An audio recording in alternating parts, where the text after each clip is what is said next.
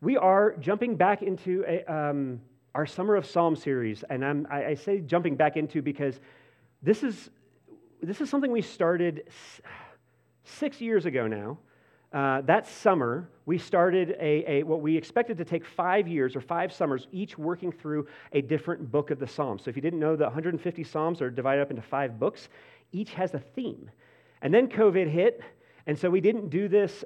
We did do it last year, but we didn't do the year before that. And so we are wrapping up, and I'm going to have to figure out something different to do next summer. But each of these books have a different theme that we've been sitting in and dwelling in each summer. And the first book's theme was confrontation. It was really God confronting His people with their sin, with their rebellion, and with His love as well. Book 2 was all about communication and really about processing and understanding, like who is this God that we are a people of. Book 3 was about devastation. And the devastation that came from God's people being taken into exile.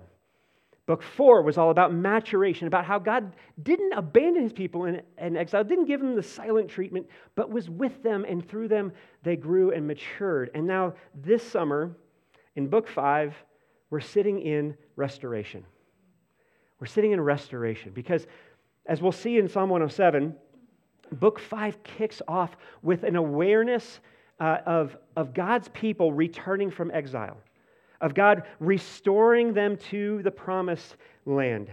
And so Israel and the psalmists, as we read and go through this, you're going to notice that they're describing an already restoration. And for us, what we know and understand about our place in redemptive history, we're actually anticipating and looking forward to a full consummation and restoration to come.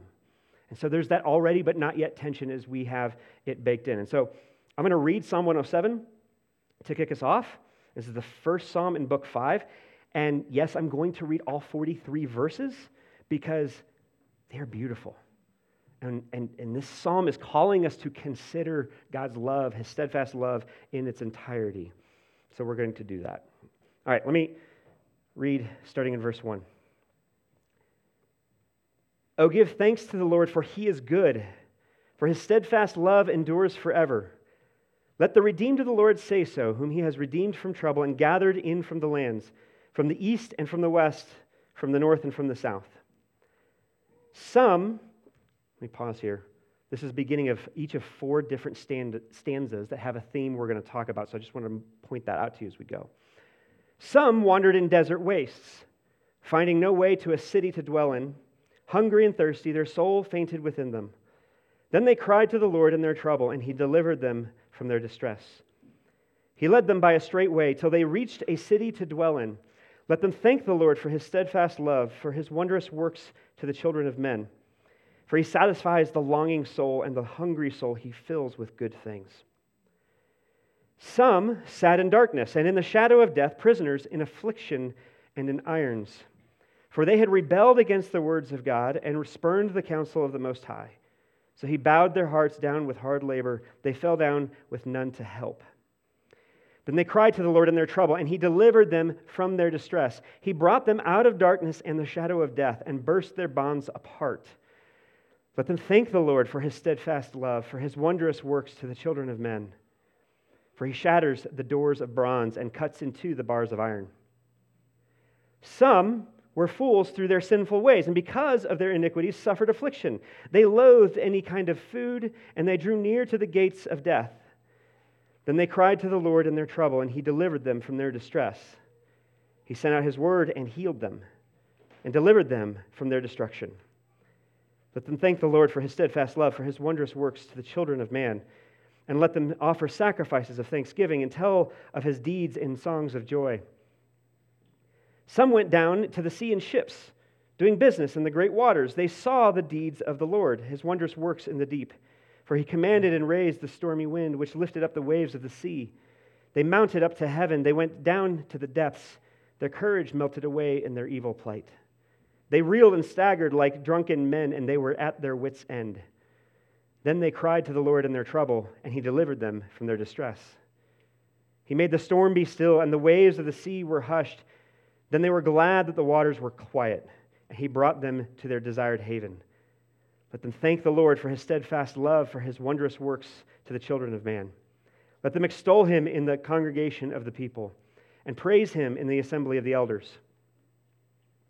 Kind of changes tune here. He's done the four stanzas, and he kind of does almost like a reframing and a summary of everything he said so far. He says, the psalmist says, he turns rivers into a desert, springs of water into thirsty ground, a fruitful land into a salty waste because of the evil of its inhabitants.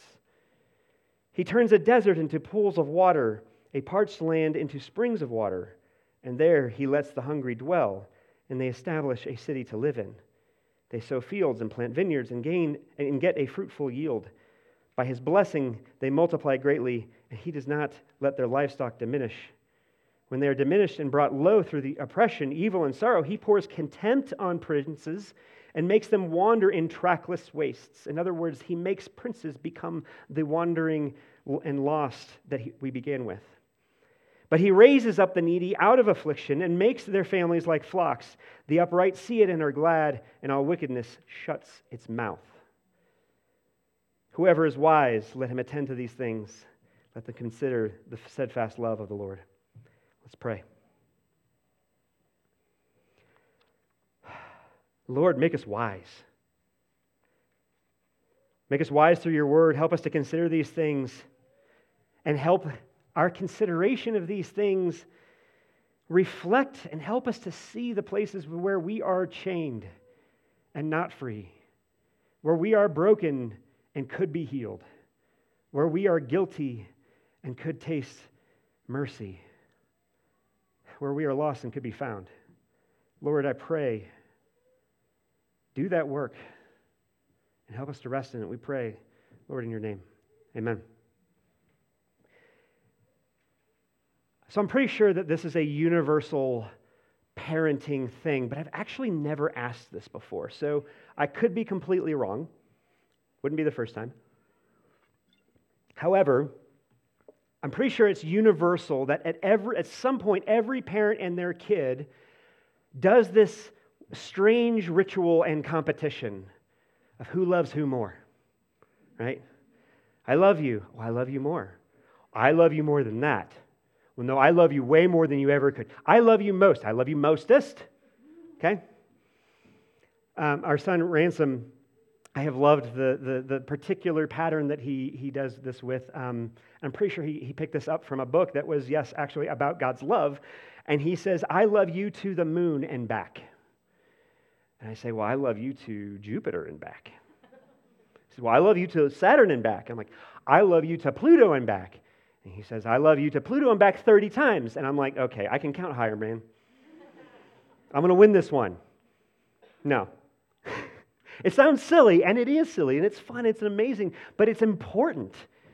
It's a delighting in him that actually sets him free, that anchors him in a love so that he can know and he is reassured, because there are so many things in this world that make it hard to remember how much we are loved. They are word pictures that describe a depth and breadth of love. It's a way that we consider, that he's able to consider my love for him anew. Verse 43 says this. At the very end of the psalm, the psalmist helps us see and understand where he's going with this, why he is celebrating this, and why he is extolling God's steadfast love in the first place. He says, whoever is wise, let him attend to these things.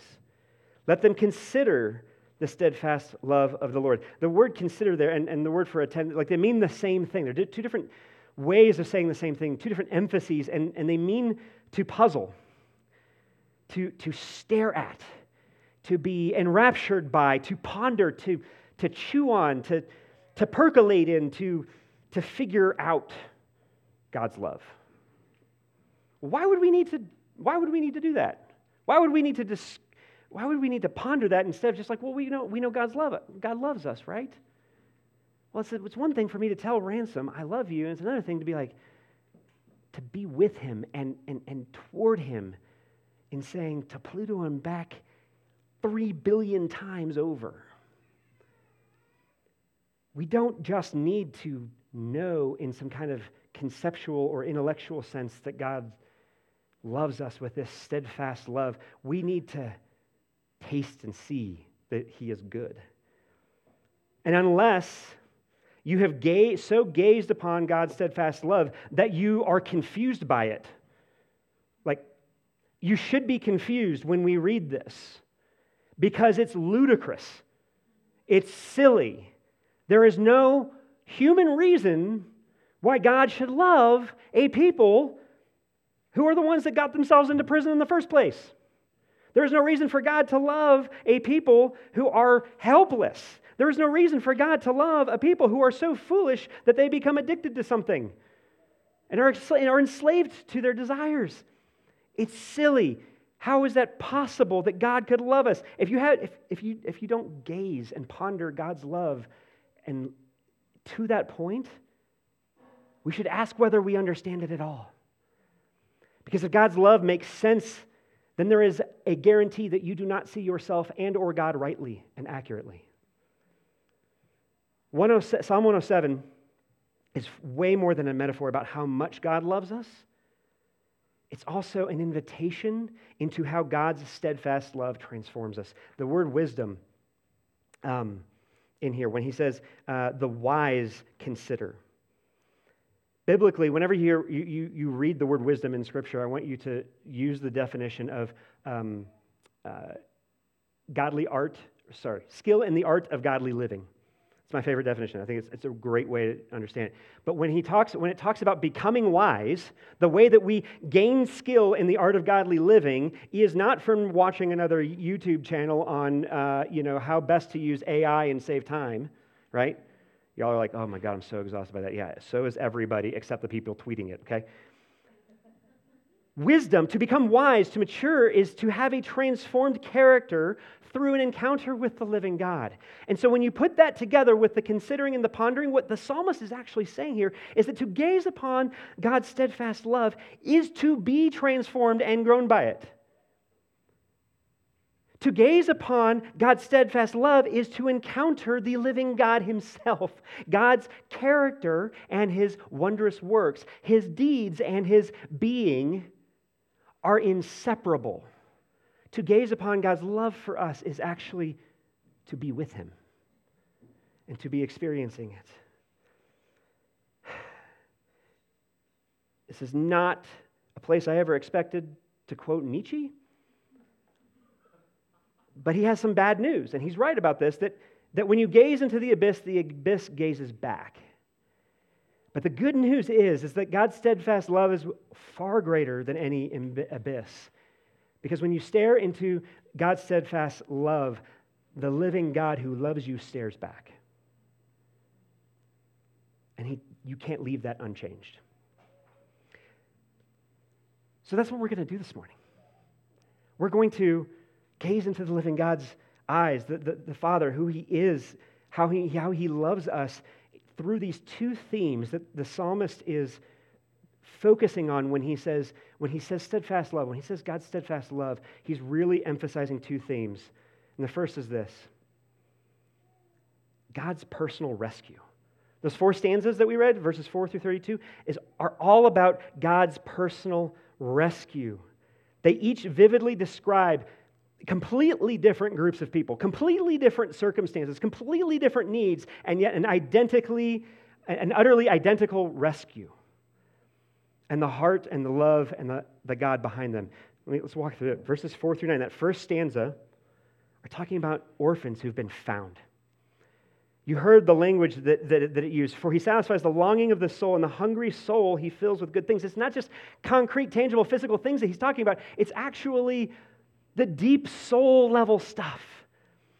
The, man, I wish this were different thing. Not just the, I need a snack. And his answer to that is to bring a city that we can dwell in, to bring us to a home. This is describing a loving Father. The second stanza is describing rebels who've been freed, right?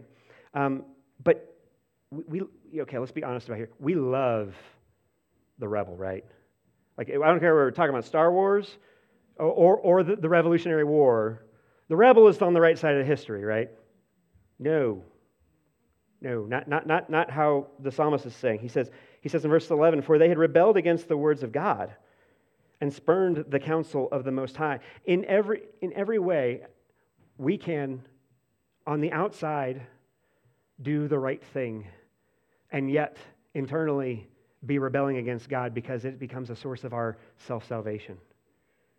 Or we can be doing the wrong thing, even for good reasons. It doesn't matter. It's still the same. We are imprisoned by that. And if there's anything that we as an American culture hate more than that, it is not being free. We make an idol out of freedom and liberty in ways that are like, hold my beer to Israel. Okay? We need a merciful king. We need a merciful king who can declare our freedom, and our freedom happen in the instance that it is declared. That is a power, that is a royal decree far greater than any other human king. We need a king whose words and whose actions and deeds are inseparable from each other and are instantaneous in their utterance. 17 through 22 describes fools who are then healed. Now, it may sound weird to attach, wisdom and foolishness to health and sickness, but the way that Scripture understands wisdom and also the way that Scripture understands sickness is it actually has a category for what's being described here, which is that I think the technical term is foolishness. I'm censoring myself. We cause a lot of our own problems, right? And sometimes in our pursuit of something or in our trying to anesthetize ourselves for the longings that we wish we had satisfied in verse 9, we become addicted to things. We become enslaved to our desires. It doesn't matter what it is. It could be chemical, it could be behavioral, it could be digital, it could be all kinds of things. And it affects us. It's not innocent. It backfills into our hearts. It changes us. It deforms us and makes it more difficult to live as the image bearers God created us to be. But guess what? God says you don't need rehab. You need His Word. It says that His Word was the catalyst that healed that sickness. It was the Word that restored and delivered them from their distress. This is God functioning as a wise friend. But an actually wise friend, not like Job's friends who had all kinds of great advice, right? We all have friends like that. Some of them are in this room. It's okay because we're all fools, right? We need a wise friend with a wisdom only God can provide. 23 verses 32. I think this is if I had to pick one that's my favorite, it's also the one that makes me cringe the most, right? The sinking are saved. When it says some went down into the sea in ships doing business on the great waters, what that passage and that stanza is talking about are people who know what they're doing, who are skilled. I like to call them gazelles, right? Because they just kind of effortlessly bound and float from thing to thing, and you're just like, how do you do that? What is wrong with me that I can't just go through life like that? And what the stanza describes is actually their courage is melting away in front of a storm. That they got in over their head, that even though they are omnicompetent and they seem to think that they know what they're doing, they are still finite. They're still little. They're still image bearers and not the one whose image they bear. For that, we need a Lord of Lords. We need a God of gods. We need the Most High God. We need someone who is actually over and above even the natural world in order to save us from our overconfidence.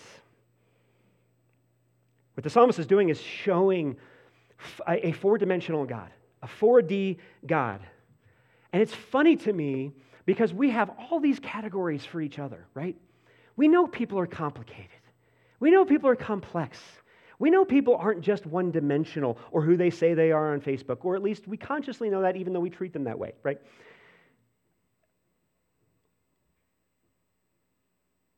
Why do we act like God's one-dimensional too? Like, why do we just pick one or two of maybe these aspects of God? Either, a loving Father, a merciful King, a wise friend, or the Most High God. Like, why do we just pick one or two of those if we're really spiritual? We pick two, right? That we love to focus on and then ignore the other ones. I think it's because we're afraid of what that might require. Not even require, but invite us into, right? I think we're afraid of what that might invite us into, because putting your faith in anyone or anything other than ourselves for our rescue is and can be terrifying. You might have noticed in verse 28 and 29, I want to reread it to refresh our memory, but this should sound familiar to you if you're familiar with the Gospels at all. It says, "Then they cried to the Lord in their trouble, and he delivered them from their distress. He made the storm be still, and the waves of the sea were hushed."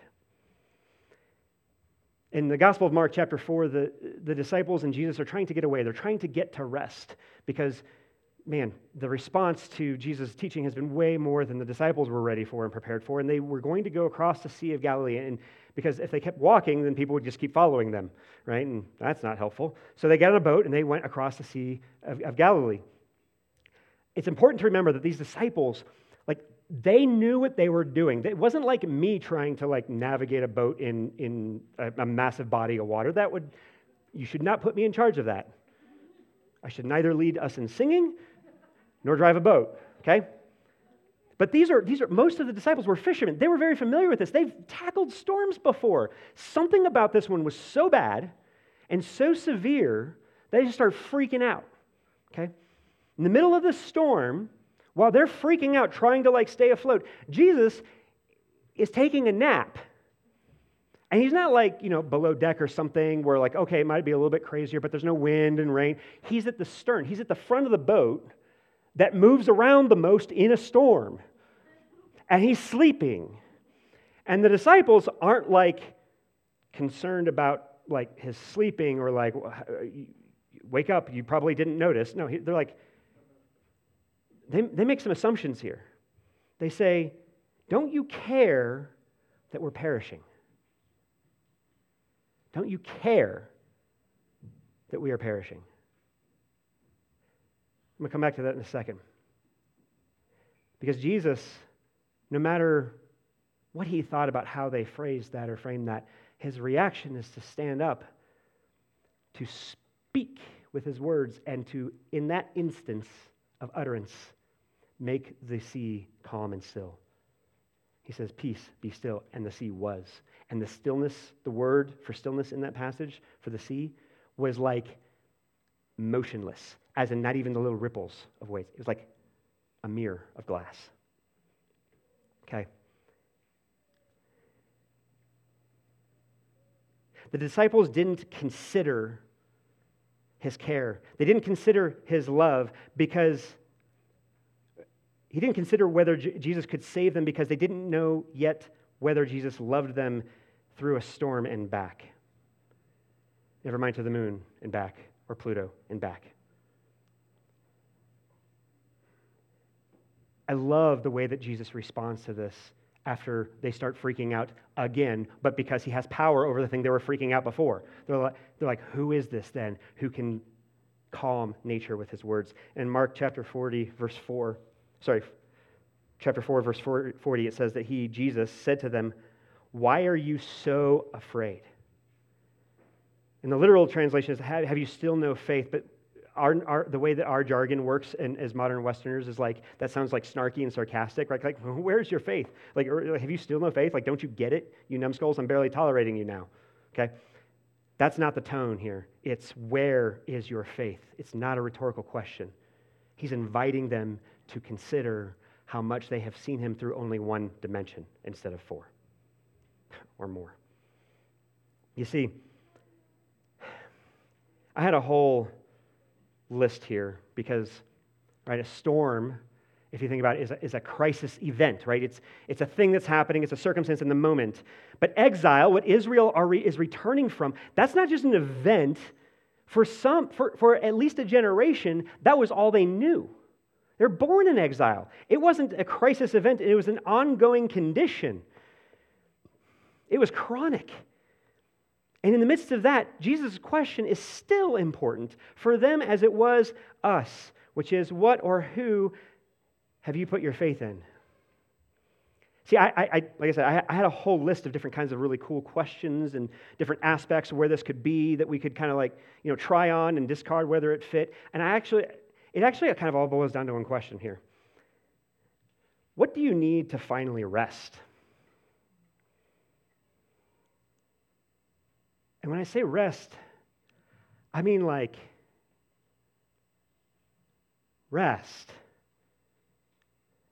Like at a soul level. I'm not talking about a day off. I'm not talking about a vacation. I'm not even talking about a weekend. I'm talking about what do you need to feel like maybe you can finally be okay? To stop striving, to not be stressing. Is it something that you feel like you can do maybe only after you've achieved something, whether that's like in work or some personal goal? It could be like I just want to feel like I have some freedom. I would just want to have some control over my schedule. If you're a parent of a child under 8, can I get an amen? Okay? It's all valid. That's not what I'm talking about, though. I'm saying, what do you need to be able to rest, to know that you're loved, to not need approval, even agreement? Is it just to feel differently first? Is it to be less stressed? Is it to have an easier day to day? Like, hear me. Do you realize, like, even as I'm saying this, that's the point of rest. Because the day-to-day isn't easier. If you're waiting to rest until that gets easier, you will never rest. I mean that circumstantially and existentially. Because whether your storm is literal, it is pouring, raining, but I don't think we can call that a storm. It's saturating everything, but there is no thunder and lightning. We're not in any danger, right? It doesn't matter. Whether your storm is literal or metaphorical, a crisis event or a chronic condition, whether it is external or internal, you need to hear the Lord say, over all creation, every circumstance, and yes, your experience, peace, be still. He can do that even if you feel unable. That's the second theme for Psalm 107 that the psalmist is getting into. It's God's pervasive rest. In verses 33 through 42, he continues on, and it's a little bit repetitive, but you probably noticed that it changes in tone. It's not some individuals, it is this kind of cosmic reframing. He's expanding the refrain that we saw in verses 4 through 32 that you probably heard, and I tried to vocally read it this way so that we could notice it and identify it. But there's a refrain in every single one of those 4 stanzas that he's now unfolding in verses 33 through 42. And that refrain is this. Comes in verse 6, 13, 19, and 28, exact same words. Then they cried to the Lord in their trouble, and he delivered them from their distress. 2 sides, same coin. Upon the cry, God's deliverance came. There is no daylight between them. That is a God of steadfast love. But I want you to notice something. What does it say that they are delivered from? Their distress. Does it say God rescued them from their terrible boss? Or from their child's behavior? Or from their... can we be real? Like, let's say you feel like you're not going to ask you to raise your hand. Get your poker face on now, okay? He didn't rescue them from your terrible marriage. He didn't rescue them from the political order that they were living under. He didn't rescue them from their poverty. It says he rescued them from their distress. You can't do that without entering into it with somebody. It is impossible to rescue someone from their distress and not their circumstances unless you are there also in it. See, I've got good news and bad news, right? If we have a God that's big enough to save us from something or someone, then we have a God who's big enough to redeem the something and someone you need saving from. And we also have a God who's big enough to redeem it through you and through us.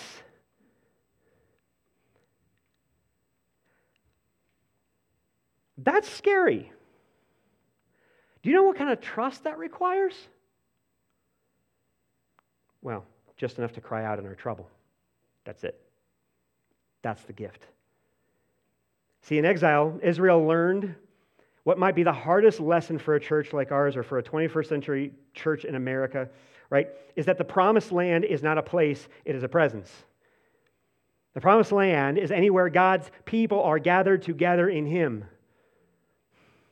That includes when and if, I'm just going to say when we think we need a rest from whatever circumstance we have, we need rest with that, actually. God loves you too much to deliver you from that, but He loves you too much to not deliver you from your distress in that. My dad used to say growing up a lot that, they say that money can't buy happiness, but I would sure love to try it. And I empathize with that way too much. Like, I know my striving isn't going to make me happy and satisfied, but if I don't try it, I'm never going to know. Like, yeah, but then this thing won't happen that I really want to have happen. Sometimes God won't let it happen until you stop striving. And then if you rest in order so that it will happen, God's like, yeah, that don't work either. I want you. Not you checking a box. I want you. That means to rest. To find the satisfaction not in the thing you want from me, but to find satisfaction in me. Let me read this rescue refrain that I just read, that then they cried to the Lord in their trouble and He delivered them from their distress. That rescue's refrain is rest's prerequisite. Because in 33 through 42, he's talking about the needy and the exhausted and the tired, and He needs our neediness and our exhaustion and our tiredness because it's sometimes the only way we are dependent on Him. That's the invitation that we are so afraid of. To trust that God will make us okay even when we don't think our politics are okay, or our economy is okay, or our relationships are okay, or our church is okay, or our anything is okay. It doesn't matter. God invites us to know peace and stillness. And to complement that refrain is another one, because in verses 8, 15, 21, and 31, it says, let them thank the Lord for His steadfast love, for His wondrous works to the children of man. Guys, we're doing it.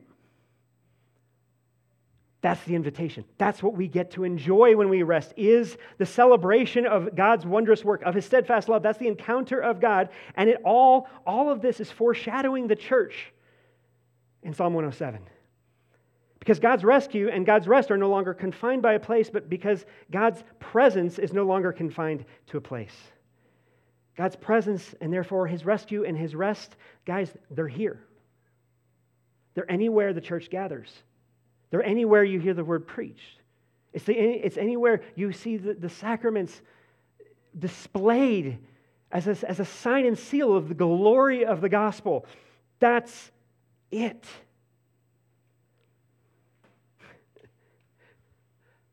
So what do we do? How do we do that? Because some of you came this morning and you're serving, you're volunteering in some capacity or another. And maybe if those who are volunteering in Table Kids upstairs listen to this after the fact, you're going to be like, this doesn't feel real restful when I was not listening to the sermon that Sunday, right? What do we do with that? One thing that I'm very encouraged by, just to kind of raise up and zoom out here a little bit. Man, I love you guys so much. I think one of the coolest things about this church, and one of the things I'm so excited about Michael coming to experience here as a new pastor at the table, is y'all have some incredible and beautiful holy discontent. And I mean that. There's no but after that, okay? Well, there might be a little bit, but there's nothing bad about that, right? What I mean by that is you are hungry. You see your need for and want to grow.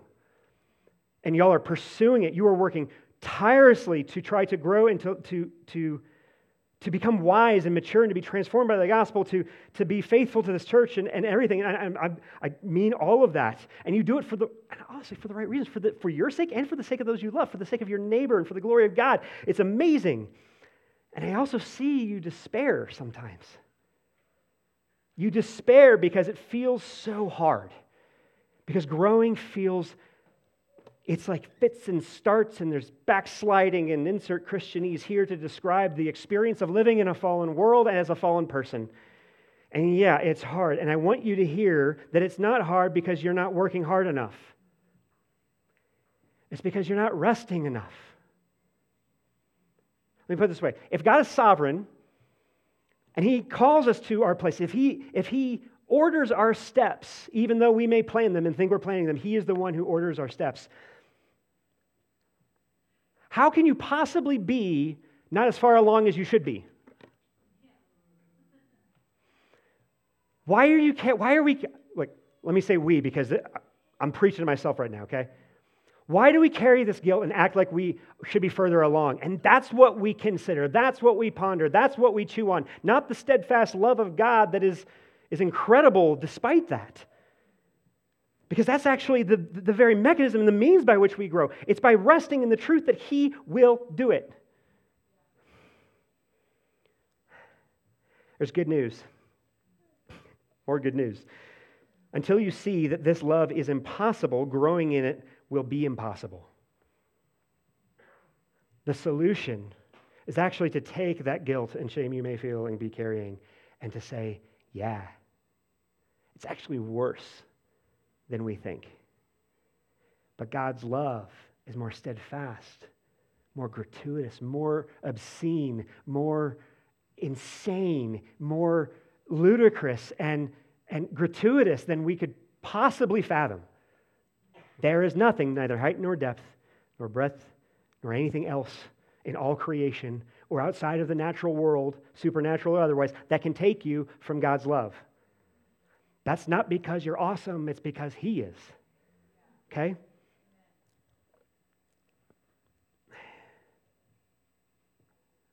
I want to redefine, whenever we talk about R&R, do not think rest and recreation or rest and relaxation. I want you to hear rescue and rest. Okay? And this is the last thing I'm going to do before we jump into the Q&A. So if you have a question, please jump in. But if you didn't hear anything I've said so far, here's what I want you to hear. Okay? 3 things. 1, stop striving against God and start crying out to Him. You can put it down. Whatever it is, you can put it down and cry out to Him. Whenever you pick it back up again, put it down and cry out to Him. Whatever it is, whether it's your phone, whether it's your anger, whether it's your lust, whether it's your addiction, whether it's your habits, whether it's your past, whether it's your future, put it down, cry out to Him. Okay? Whatever exile you are experiencing, whether you are lost and longing, guilty and caught, addicted and ashamed, finite and fed up, doesn't matter. What the psalmist is trying to tell us is that rescue is here. Rescue is at hand. Reach out. Grab it. 2, contemplate and celebrate. Contemplate and celebrate. Again, congratulations, you're doing these things. Literally right now. That's what worship is contemplating and celebrating God's steadfast love. Verse 43, when it says attend to these things, that of course is more than just attending and showing up to weekly worship, but it is never, ever, ever, ever, ever, ever, ever, ever less than that. Period. Jesus said to the disciples and says to us, the man was not made for the Sabbath, that Sabbath was made for man. It's for our good. The mountains won't heal you like His word can. That trip that you're planning won't heal you and restore you like His word can. Sleeping in, preach to myself, won't energize you like His word can. Finishing and getting a head start on work on Sunday after you leave here If you're wondering if I'm talking about you, the answer is yes. Will not satisfy you or your boss like his word can. His word won't return void. Whether you do anything with it or not, it affects us. Our literally hearing God's word has a supernatural effect in the short and long term. You don't know. Just because you don't see what God is doing in you does not mean He's not doing something in you. Lastly, keep resting and repeating. Do it again. Keep doing it. That's the wisdom. That's the considering. That's the attending to. You need to hear me say that, like some of you, okay, let me put it this way. For some of you, rest might look like doing fewer fun things. For some of you, resting might be trusting God to keep the world going long enough to do a fun thing. To enjoy your creatureliness. Did you know that God is a Father who loves to give good gifts to His children? I know we talked about that. Okay. We can talk about my Lego hobby/habit later. Okay. Rest is more than not striving. Rest isn't just stopping. It's enjoying, both in our creatureliness and our sonship, both as finite image bearers and sons of the Most High. Enjoy Him, because you can trust God enough to nap in a storm while everybody else is freaking out. I promise you. Actually, Jesus does. Okay. God loves you to Pluto and back more times than you can count. He loves you from exile and striving to rescue and rest. Kicking and screaming if necessary. And I know that's scary, but I want you to hear when He says, "Why are you so afraid?" The implicit answer is you need not be. When He says, "Where is your faith?" you need to hear Him invite you into trusting Him for your rescue and your rest. All right, let me see what questions we got. 11 of them, cool. Okay, how can we cultivate rest? Like, shocker, sermon on rest in Boulder County resonated. Okay, how can we cultivate rest in our busy lives?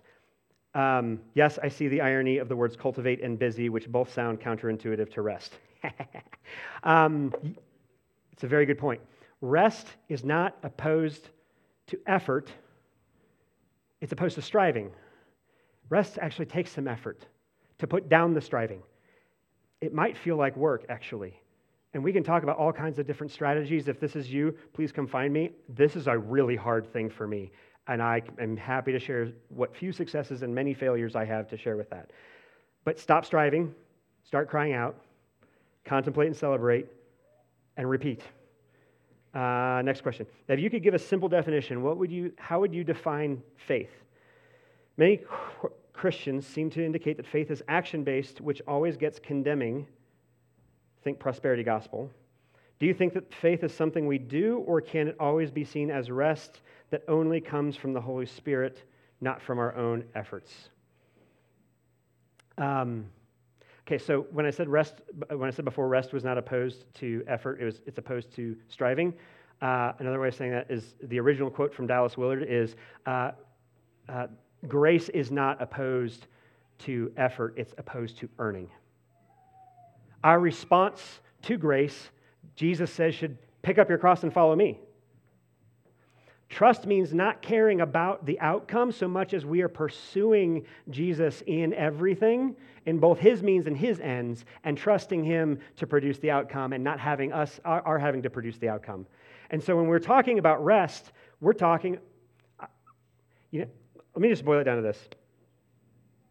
If the only effort you make into resting by grace is to show up to this church, whatever church you go to, if you're visiting from afar, like just faithfully show up, you should know that it's actually for your good that God says, keep the Sabbath and keep it holy. And there's no definition in Scripture where that is apart from the gathered people of God. It's nonsensical. And I would just encourage you, like, if you show up and you put the effort to do that, then, man, look out what God's going to do to you. It's going to be awesome. Okay, the Psalms describe a lot of dramatic physical afflictions, enemies pursuing, fear of death, wandering in the wilderness, severe storms. Are these meant primarily to depict metaphorical afflictions? Is that how the Psalms have historically been interpreted? Yes and no. It's a both and. So this is a literary genre that is using imagery to describe real literal experiences. And so it's a both and. And so the way that we understand the Psalms as the New Testament church means that we understand that this could be either one. But I'll tell you what, if God sustains you and rescues you and helps you rest from exile that's geographic and Babylon, I guarantee you it's going to apply to Boulder County too. So it's not that like that's what this was intended for, but it's an absolutely a very that is exactly how it should be applied, though, if that makes sense. Last question. What might it have looked like for the disciples to have rested through the storm while Jesus slept? I have no idea. I'd be freaking out too. I know Jesus and who he is, and he's God and everything, and I could see him sleeping on the stern, and if I'm honest with myself, I'd still be like, are you sure about this? Right? Like, I know you care, but like, I don't, maybe you think too highly of me, that you think that I'm good with this, like that my faith will keep me calm and at peace, and like I ain't there. And I think part of the point of that is to give us the encouragement that like, yeah, when you freak out, he loves you still then too. That even his rescue and his rest are not conditional to how good you do at it, to like how okay you are with it when you try it. That's how invitations work. They don't, if they didn't, we'd call it an application, right? To a college or university, like an application to be God's beloved son. Or it doesn't work that way. It's an invitation. All right. Communion is this concrete